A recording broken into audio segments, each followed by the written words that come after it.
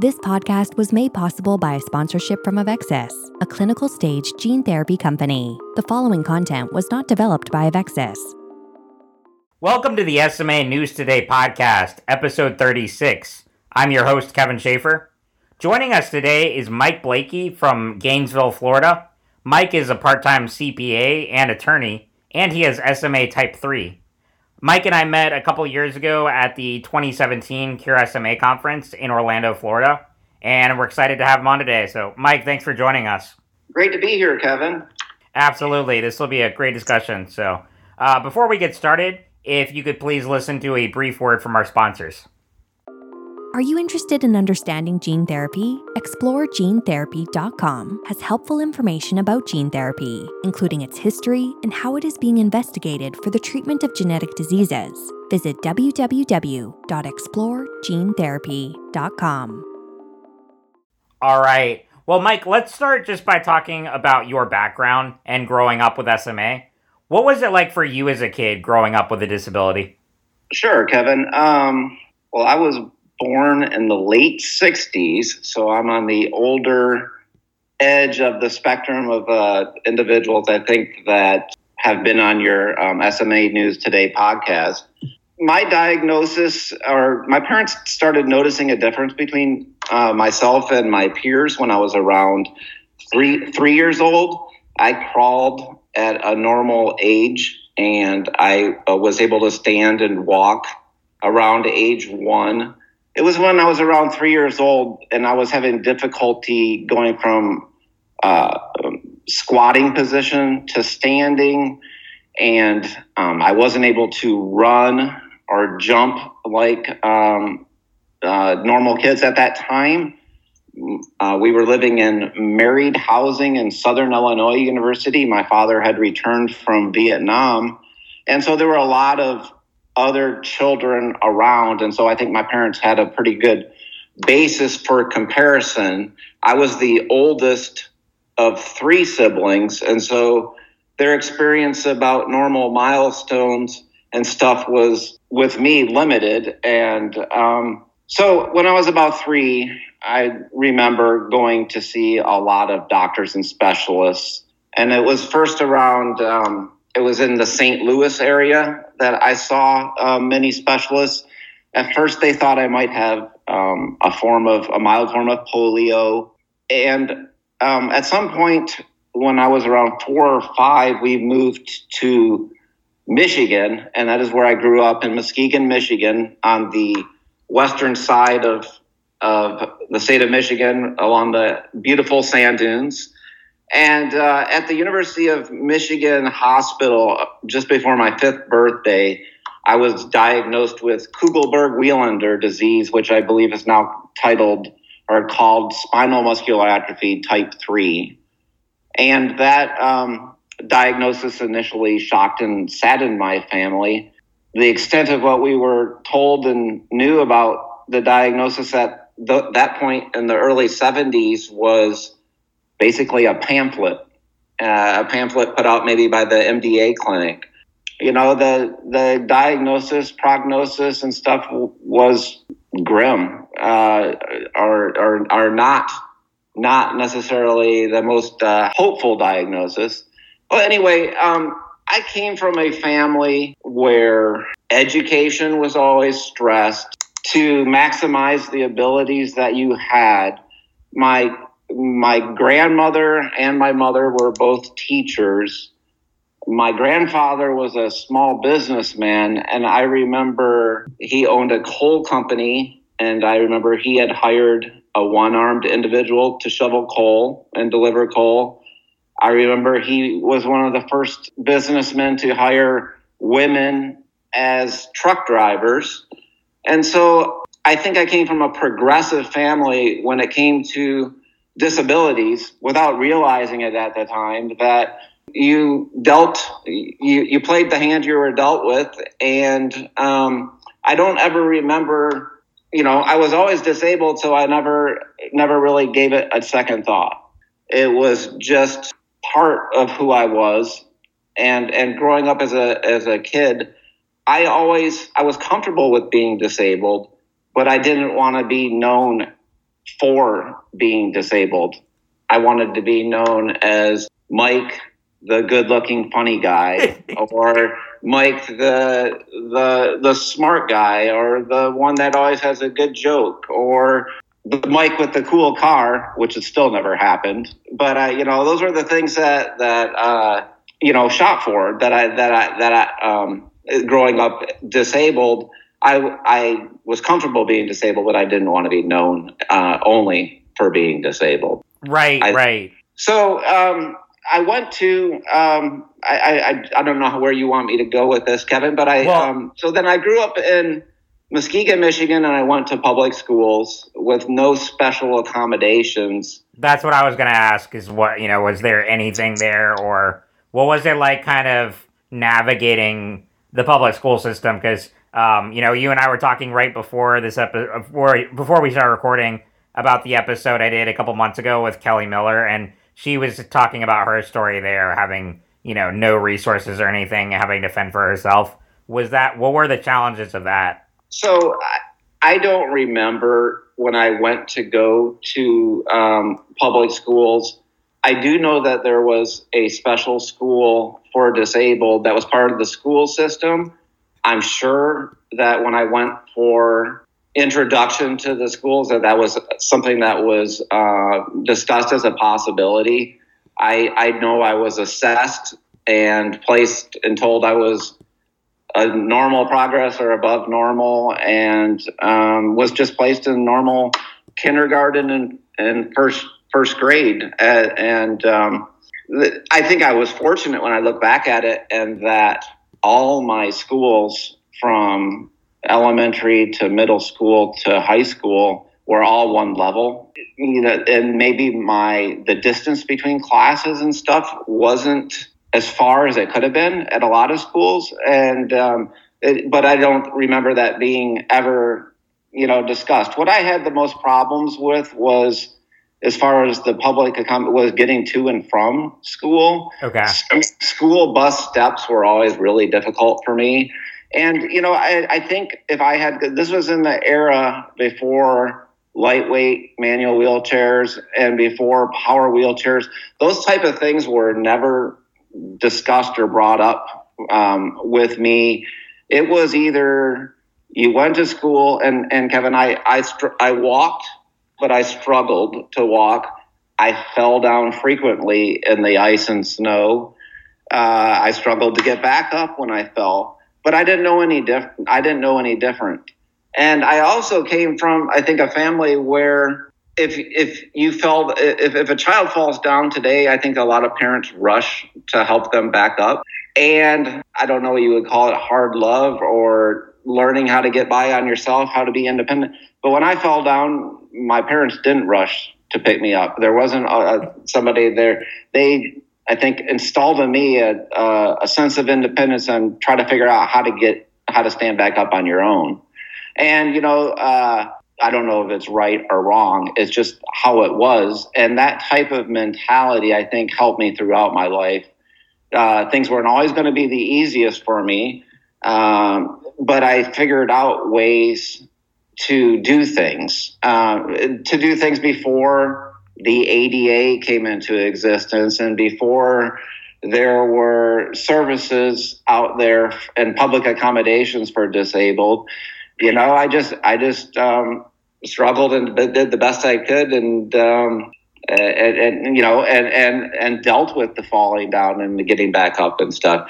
Nowadays, I think probably I would have probably been placed in one of those manual wheelchairs that helps you to self-propel yourself. Those look really cool. And, I think I probably would have been put in a wheelchair at maybe third or fourth grade.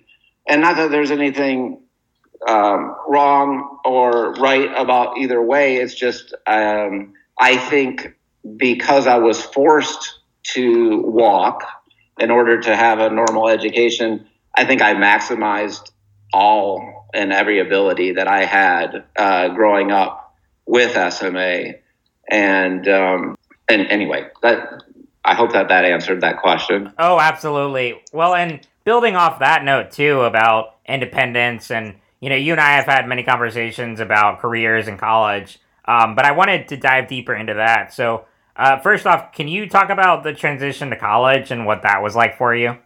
Sure. So, like I said, I came from a family where education was always stressed. I don't remember ever being, it was always assumed I was going to go to college and that my siblings were going to go to college.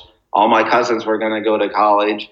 It was more like, where are you going to go to college? Not, are you going to go to college? And so as I got older, when I reached high school, I realized that I didn't want to, it was going to be more difficult for me to live in the ice and snow. And so I started looking at schools between my 10th and 11th grade and in high school. I started looking at colleges in the South. I looked at anything that was south of Tennessee. So I looked at schools in North Carolina, South Carolina, Georgia, Florida, and then on over to Texas and California.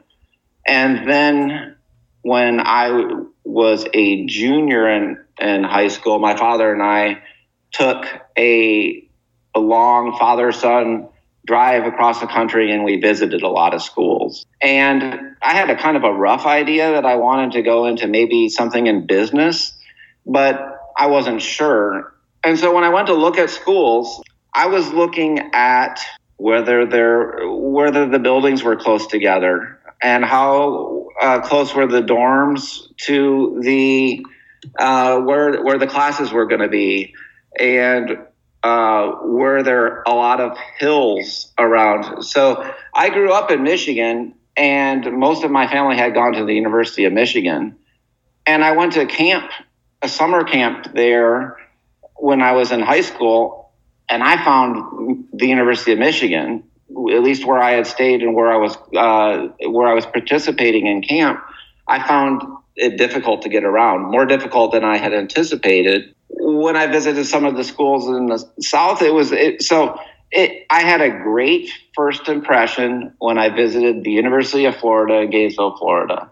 Whatever reason, all the business buildings were all right together, and they were nearby dorms. And I knew nobody in the state of Florida when I went to college, but I just decided that I wanted to try to take that risk and to go off and do my thing. I decided that if I was going to work after going to college, that I probably stood a lot better chance of getting a job in the region that I went to school. And so it didn't make a lot of sense for me to go to school in Michigan and stay close to my family and support network if I was going to ultimately be looking at working in Florida or Texas or California or somewhere where it's easier to get around when you're disabled or when you're using a wheelchair. Sure. And so ultimately, I think that's a long answer to,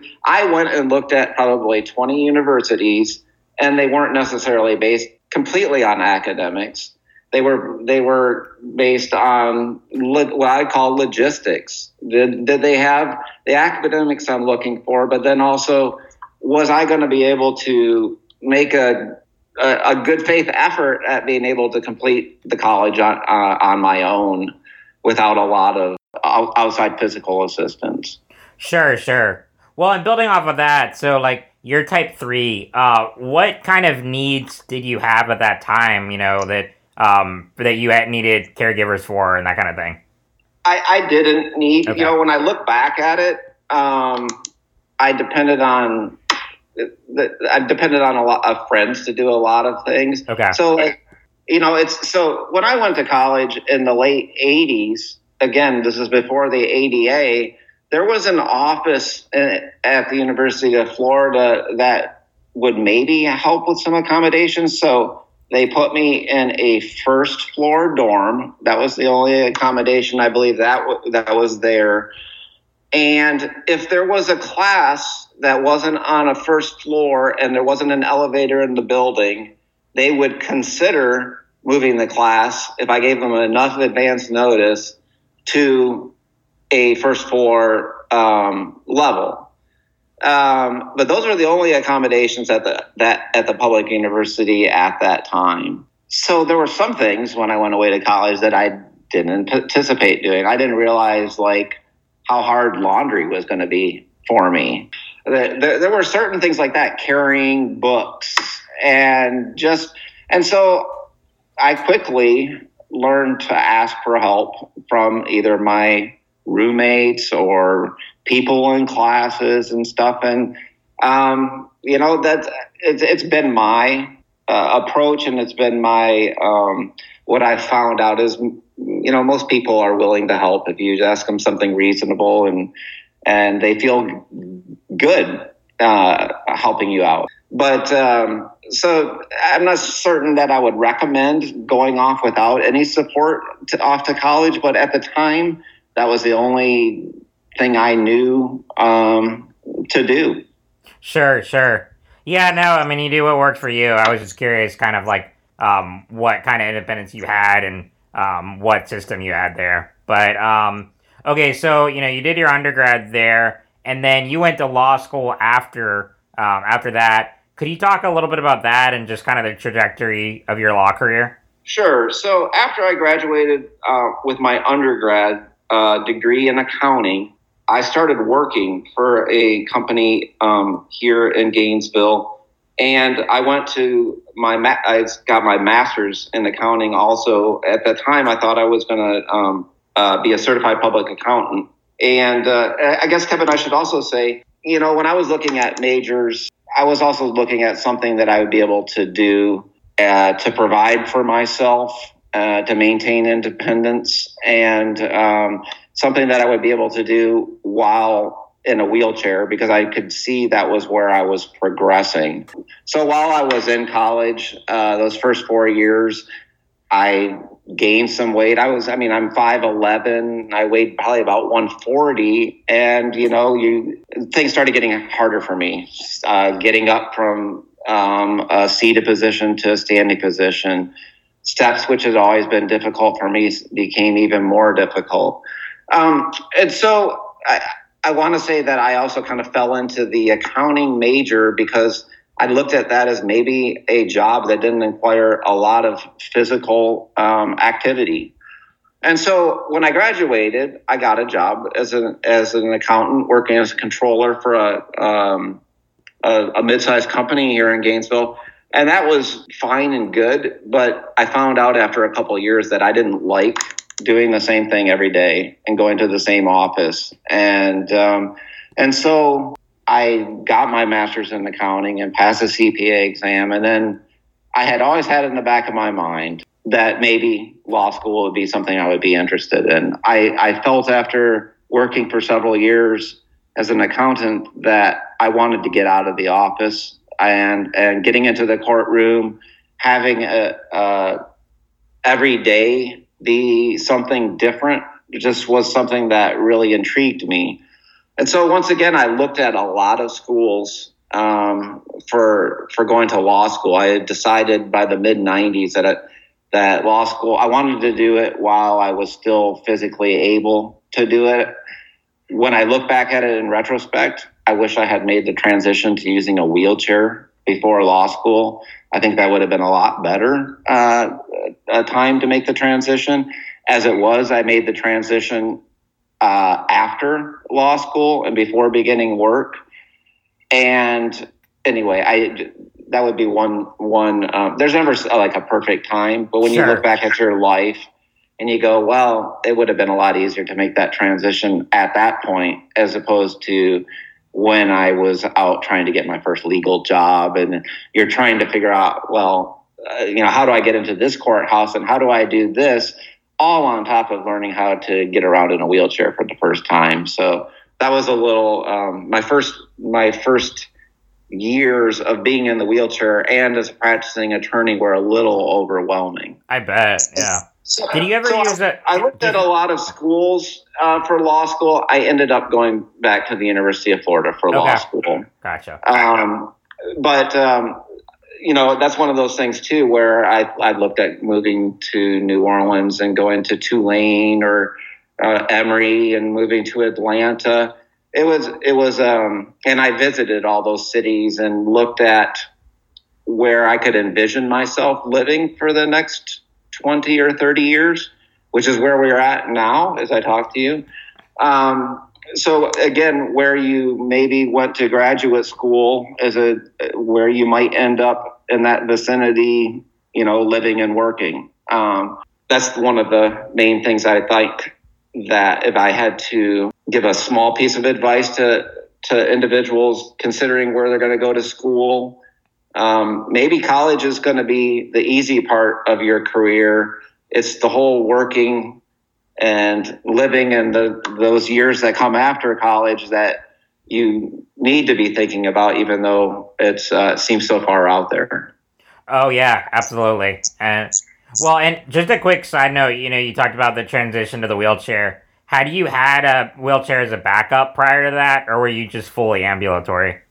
I was fully ambulatory, but when I look back at it, I was losing abilities. Sure. And sure. I was depending on, so I look back at pictures and I was depending on girlfriends. I see myself leaning on girlfriends as we're walking and things like that I took for granted that I didn't realize I was doing. Sure. And I'm sure when I made the transition to a wheelchair, there was a lot of, there's a stigma that goes along with the wheelchair, but there was a lot of freedom that things I didn't worry about anymore. So like going grocery shopping, I didn't worry about how much stuff I got and whether I was going to fall down carrying the bags out to the car. And there was a lot of things that I no longer, the barriers weren't there. You think of barriers when you're in a wheelchair, and there are certain barriers, but there was also certain freedoms that I gained by making the transition to a wheelchair. I'd also like to say, one of my passions, Kevin, has always been watching amateur athletics. Okay. So I would be amiss if I didn't mention that. So I grew up going to University of Michigan football games with my family. I wanted to go to a school that had a strong sports program because I enjoy, even though it's superficial and all that stuff, I really enjoy the camaraderie and cheering certain amateur athletic events. And football is one of those. There was no handicap or wheelchair seating at the University of Florida for students whenever I came here. My friends and I got a lot of piggyback rides up and down the stands of the swamp at the University of Florida. And, it's just one of those things with how I dealt with things. I remember going the first or second time when I was a freshman in the dorms with my roommates at the time, and they realized how hard it was going to be for me to climb up the amount of stairs that we had to go to where we were sitting. And the next thing I know, one of them was hoisting me on their back. And, for the next 4 years. And I think that we always just went to games together. And that was just how it was. Sure. Oh, yeah, no, it's great things like that bring, that community together. And that's really cool. And I'm glad you mentioned, some of your passions outside of work. And Mike, on that note too, also talking about transitions and, your career. So in 2013, you, and this is something you talked with me about as well, you eventually decided to scale back a little and focus more on your health. So can you talk about what that transition has been like and, just some of the ups and downs? Yeah, when I practiced corporate and construction law in Gainesville for approximately 13 years full time, and I made partner in the latter years. But I was also not maintaining a very healthy lifestyle. I gained a bunch of weight. I was going to the bar and drinking every day after work. And I was experiencing a series of physical mishaps. Twice I fell down getting into bed, and one time it ended up in a broken leg. Another time, after one of my biggest legal victories, I was going down these brick cobblestoned streets in the town where I had just had my trial and victory, and my foot bounced off the foot peg. Oof. And I ended up running over my foot and breaking my ankle and leg. And so I was not, while I was having some good success career-wise, I was on a downward spiral as far as my health went. And I didn't have a very good balance. I'm an all or nothing kind of guy, and I'm working 60 or 70 hours and burning the candle at both ends. And so in 2013, after breaking both legs and my jaw in a series of like 3 or 4 years, I decided I needed to scale back my work activities and take better care of myself, or else, frankly, I wouldn't be here today, I don't think. And so since 2013, I've scaled back my activities to working part-time, and I've started supplementing that with, I swim every day. I try to eat healthy. I quit drinking alcohol. I've lost a bunch of weight, and which has added a little bit more to my mobility. Frankly, I feel better right now today than I did 15 years ago, 20 years ago. It's amazing. So I guess you can succeed in everything you want to do and set your mind to career-wise, but there also needs to be a balance with taking care of your physical needs, and especially those of us with SMA. It's very easy to get into a lifestyle that's perhaps not beneficial for your condition. Absolutely. Well, and also, and I did want to, on that note, talk a little bit about Spinraza and Zolgensma too. But before, just a quick side note too. In regards to your care situation, you and I have a similar setup in that we've each had the same primary caregiver for several years. I was just curious, about that relationship and how you and your caregiver met. Thank you for bringing that up, Kevin. So in 2013, reached out and ran an ad in the paper, actually, that said I needed an aide that was a strong individual that could pick up I think I put 160-pound man and had a clean driving record. I should have done this. This is another thing, like I said, I wished I had maybe made the transition to using a power wheelchair earlier. I should have gotten help earlier. But there is no, as far as I'm aware, there is no roadmap for those of us with SMA. We can only learn maybe from others. And so I wished I had reached out and gotten some sort of aid, somebody to help me with daily activities earlier, because I think I would have prevented some of those physical problems that I had. It's the whole, if I let somebody help me, I felt like it was a slippery slope, and that soon I would be depending on people for everything, and I was going to lose my independence, and a bunch of things that didn't happen. It's only been a good thing. So I ran an ad, and I've been told by many people that my arrangement with my caregiver is similar to the movie The Upside, which I haven't, which I have not seen. I wrote a column about that earlier this year. Yeah. Yes. So I think my aide, who's now been my aide for 7 years, and I call one of my best friends also now, I lucked out. With him. I interviewed a lot of people, but I went with somebody that didn't have maybe much experience with caregiving, but was somebody I could see myself being able to go on road trips with, which was what I needed, somebody to be able to drive me, and just, somebody that I could see spending time with that could do also the physical things. And it's worked out great. I feel fortunate, and I hope I'm able to 7 years from now be saying the exact same thing. Sure. Yeah, no, and I'm glad you said that about, and I've actually interviewed my caregiver on the podcast before. You can go back and listeners can go back and listen to that episode. But yeah, that was big thing for me as well is not just, okay, are they qualified, but also, can you see yourself spending time with this person every day and have it, because it's a very intimate relationship, and you want to make sure that it's a person you can not only depend on, but that you can be friends with as well. So that's really cool that you found that.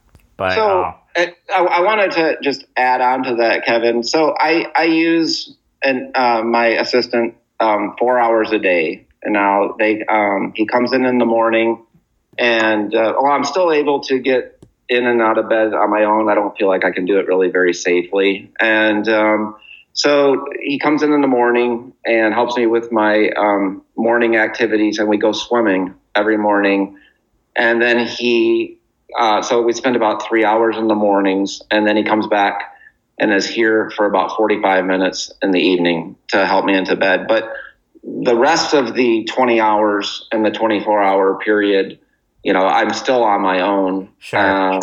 And remain independent. And that has been a good balance for me now for the past a little over 6 years. That's great. And I'm glad you said that. And because I'm always fascinated to hear each person's kind of individual setup and how much care you need, how much you can do independently. So that's great. Well, Mike, wrapping up here, I did want to talk a little bit about Spinraza and Zolgensma in talking about your health and just where the SMA community is today. So obviously, it's a pretty monumental time with the recent FDA approval of Avexis's gene therapy drug Zolgensma. We now have 2 treatments for SMA. So can you just talk about what this means to you and also your experiences with Spinraza? Kevin, I think that this is just an exceptionally exciting time in the SMA community. When I look back at my life and going from the diagnosis in 1974. I never mentioned in this podcast, Kevin, but I did get genetic testing when I was close to 30 years old. That confirmed that original diagnosis back in 1974. And actually that was it put some relief just knowing that I had a confirmed diagnosis at that time. But I just feel like this is such an exciting time. In my lifetime, I've seen us discover the gene that was causing SMA in the 90s to now a little over 20 years later, we have 2 treatments available. I was always optimistic that there would be treatments available in my lifetime. I